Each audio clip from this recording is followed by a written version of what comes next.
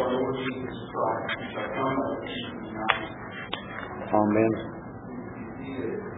Now, everyone, and maybe you know, we got the last 3 weeks, so I plan to preach until about 3 p.m. So, I already have things to say when I've been gone. I do, however, I'm going to give you a mini sermon before my turn. So you just stick with me, okay?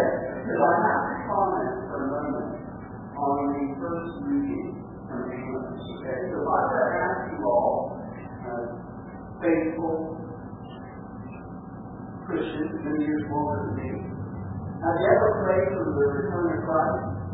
You also believe you should pray for the return of Christ, right? And in the early church, of course, and you see this in the epistles of Paul, we have the word Maranatha. Maranatha, you ever that word means come, right? The pleading and cry that the Lord would come. Actually, country, over the people in their land. And so,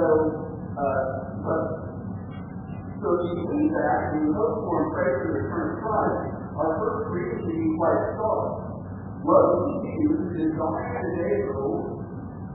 Why do we have the day of the Lord? It is dark and not light. As if a man fled from a lion and a bear back.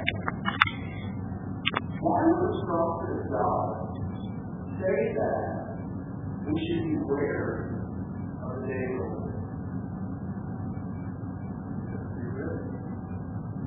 Amen. Because it needs to be ready. And the fact is the sad truth, and I talked recently with Father about this, one of the things that I've struggled with the most with anything as a Christian is that Christ taught a lot about that fact. The way is narrow. And that's a struggle, right? Because we want all people to be saved, and God wants all people to be saved. But the truth is that for many, many people, God is enough for their lives. And so when the day of the Lord comes, for some people, because not many, but we know for many, that will be a day of darkness. What the Bible says. That should scare us. We get our act together, right? That should be motivating to us to prepare. And he goes on though. And he says, I despise your feet, and I take no delight in your solemn assembly. Who commanded speech? God. God said you will be passed over on this day, and this way, and you keep the feast of Pentecost on this day, and this way, and you keep the feast of Booths on this day, and this way. God commands those things, and then the prophet says, I hate your feet. Why does God hate them? I don't think he's saying that it is being there. Right. Because they're not doing these commands, right? And it really is in this way. It says, take away from me the noise of your song. It's terrifying. Whether we're singing our hymns, praises, worshiping God, and God like, you're something. That's terrifying, right?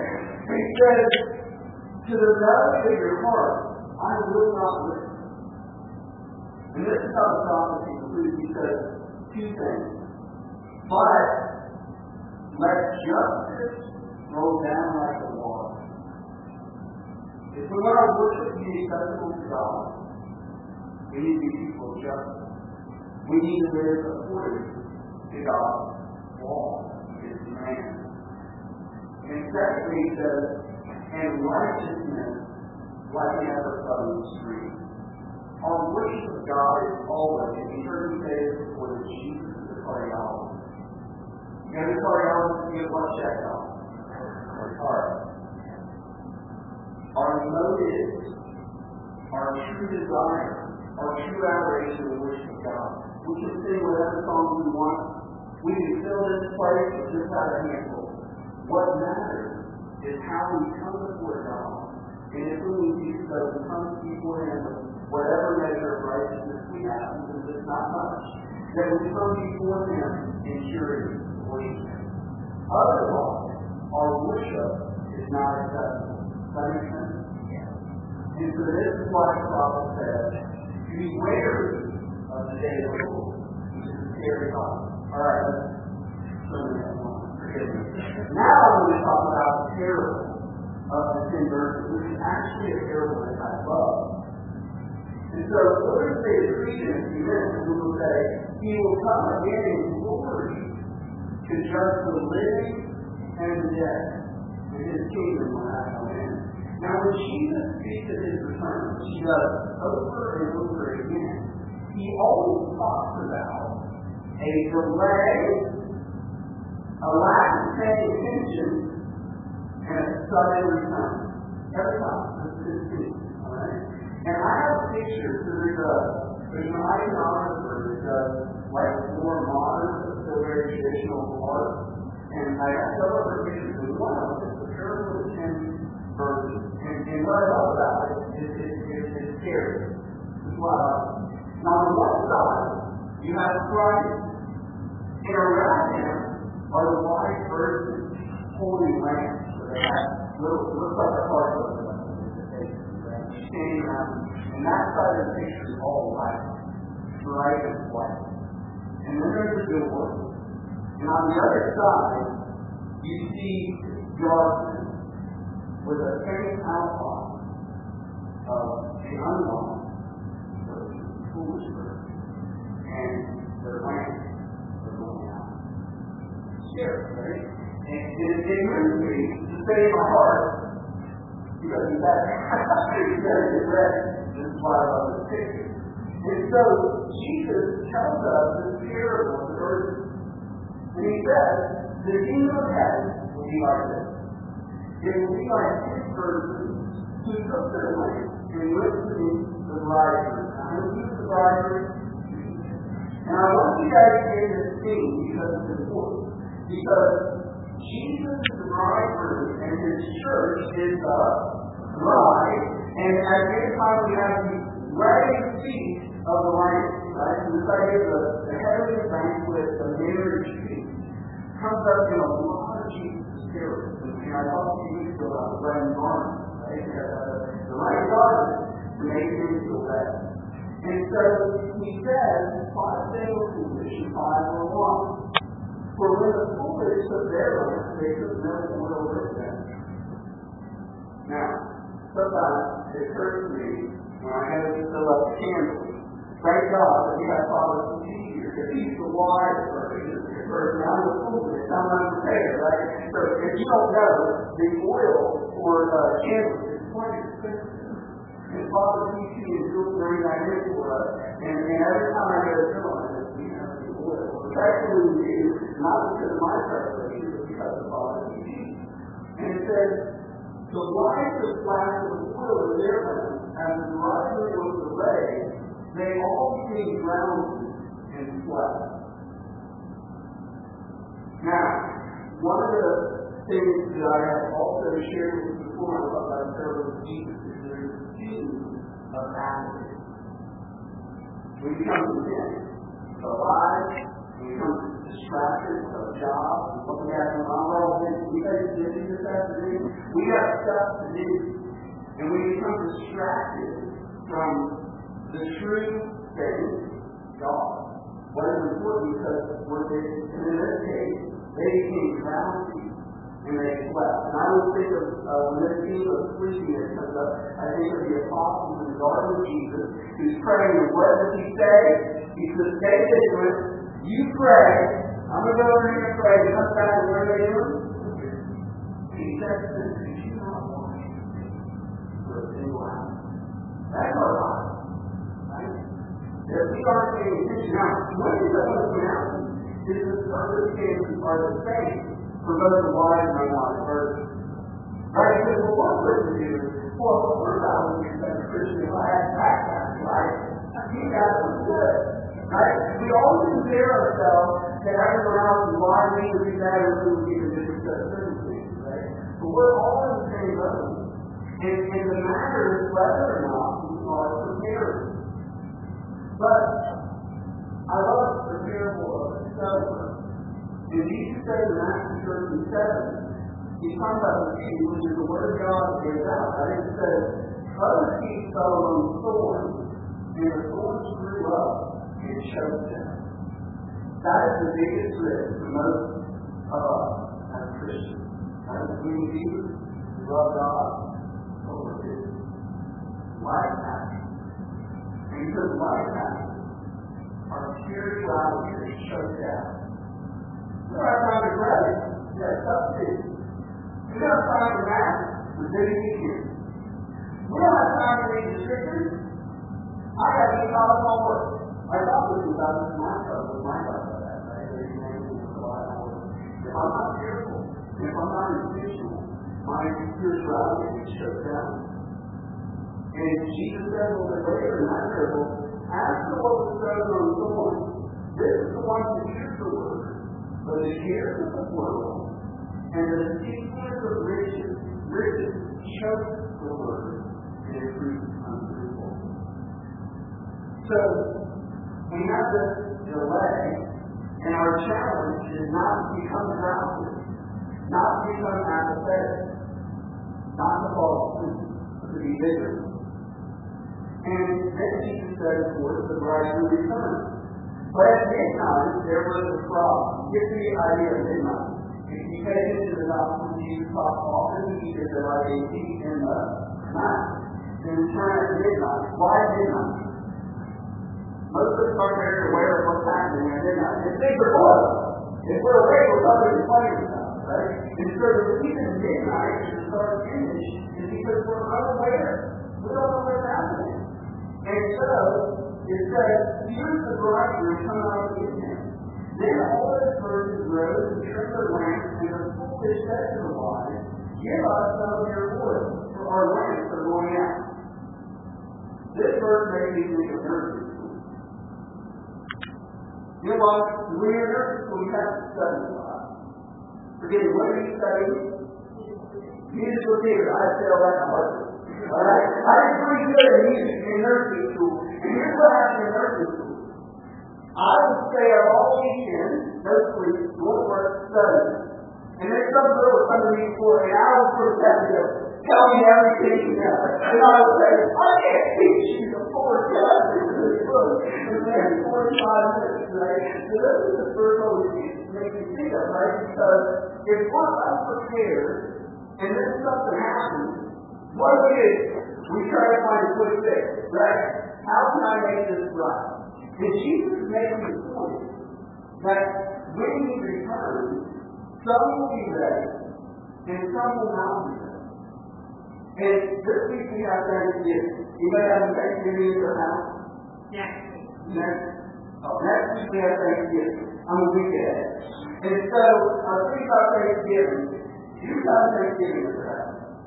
And so, you'll probably do a lot of preparation to prepare your house and have people come over, right? It requires a lot of preparation. This is one of the things following that for Thanksgiving, alright? There's going to be no preparation for Thanksgiving on my part, right?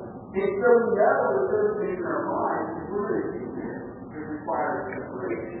But for some reason, we don't take that same approach with our spiritual life. We just assume it's all something just fine. Because God is a loving God and He's good. But He says to us again and again, we must prepare ourselves for His coming. In Matthew 24, He says, therefore stay awake, for you do not know on what day your Lord is coming. And then He says, if the master of the house had known when the thief was coming, he would have been up and prepared. But he wasn't ready. And He says in Mark 13 that not even the angels in the heavens know that day or hour. Only the Father. And so He says, therefore keep on guard, keep awake. And in Luke 12, He says, stay dressed for action and keep your lamp burning. Now, my grandparents' house was an old farmhouse, and we all lived like cats, freezing to death all the time. Had to have gloves on, walking around and everything, because the whole house was cold, except for one spot in the kitchen where the wood stove was. And you would stand there against the wood stove and try to be warm. You ever have a place like this? And so, a wood stove requires constant maintenance if you're going to be warm. Right? Now what do? We go over, we hit a button, and we forget about it. A lamp, a stove, requires maintenance. You have to be on. You have to oil it. You have to trim the wick. You have to be prepared. The analogy is one that doesn't even work for us anymore because we're used to just setting the temperature and walking away. The whole analogy is that our spiritual life requires constant maintenance and preparation to keep our lamps burning. We must strive to be with the bridegroom. We must work. One thing I love about monks, particularly Orthodox monks, a lot of their services actually happen through the night. They have all night visions. They get up in the middle of the night and they pray all night. Right? They pray against darkness and the devil. And it says that afterward, the other virgins came also saying, Lord, Lord, open to us. But he answered, truly I say to you, I do not know you. Watch therefore, for you know neither the day nor the hour. So our Christian lives are like a vigil. They're an all-night vigil, where we must keep our candle burning, we must stay vigilant, we must pray. If we are busy, sleeping, and not paying attention, then the end of our life will come, and we will be unprepared. I looked into a talk by an Orthodox priest talking about funeral service in the church, and one of the things he said that struck me was that one of the greatest mercies that God gives us in our life is the death of those we love. Think about that. One of the greatest mercies God gives us is the death of those we love. And the reason the death of those we love is a mercy to us is it gives us a longing for the heaven. Anybody miss anybody who's dead? Anybody long to be with somebody who is no longer here? What a mercy from God. And it prepares us for our own death. That when we recall the death of those that we love, anybody ever watch the news and hear about somebody that died and be totally unaffected? It's always remarkable how unaffected we can be about the little things that happen elsewhere, right? Like 20,000 people died in tsunami and like, I go on for an afternoon. You ever read about that? But if somebody I love, somebody I know, dies, all of a sudden my entire world is consumed by that reality. That is the mercy of God, so that we will be prepared to meet Him. Jesus said in Revelation 16, again, behold, I am coming like a thief. Blessed is the one who stays awake, keeping his garments on, that he may not go about naked and be exposed. This is the root. We must strive to be ready, because Christ will come again. And there will be those who have kept their lamps lit, who have been prepared, whose hearts are shining, who go out to meet the bridegroom and rejoice at his appearance. And sadly, there are those who will go who have been sleeping, whose lamps have not been maintained, to whom the Lord will say, I do not know you. And to whom the prophet says, woe to those who hope for the day of the Lord, for the day of darkness and not light. The stark contrast. Our prayer and our hope is that we will prepare our own hearts so our light will be lit, our lamps will be fueled, that we will be prepared to meet Him, that we would prepare our hearts and our minds. And how do we do that? We do that by worshiping God in truth, in justice, and in righteousness. We do that by saying our prayers, by being in Mass. The Christian faith is not hard, right? But it's hard for us to follow it. And so, in a moment, we will say, and hopefully we say with great hope, He will come again in glory to judge the living and the dead, and His kingdom will have no end. In the name of God, the Father, Son, and Holy Spirit. Amen.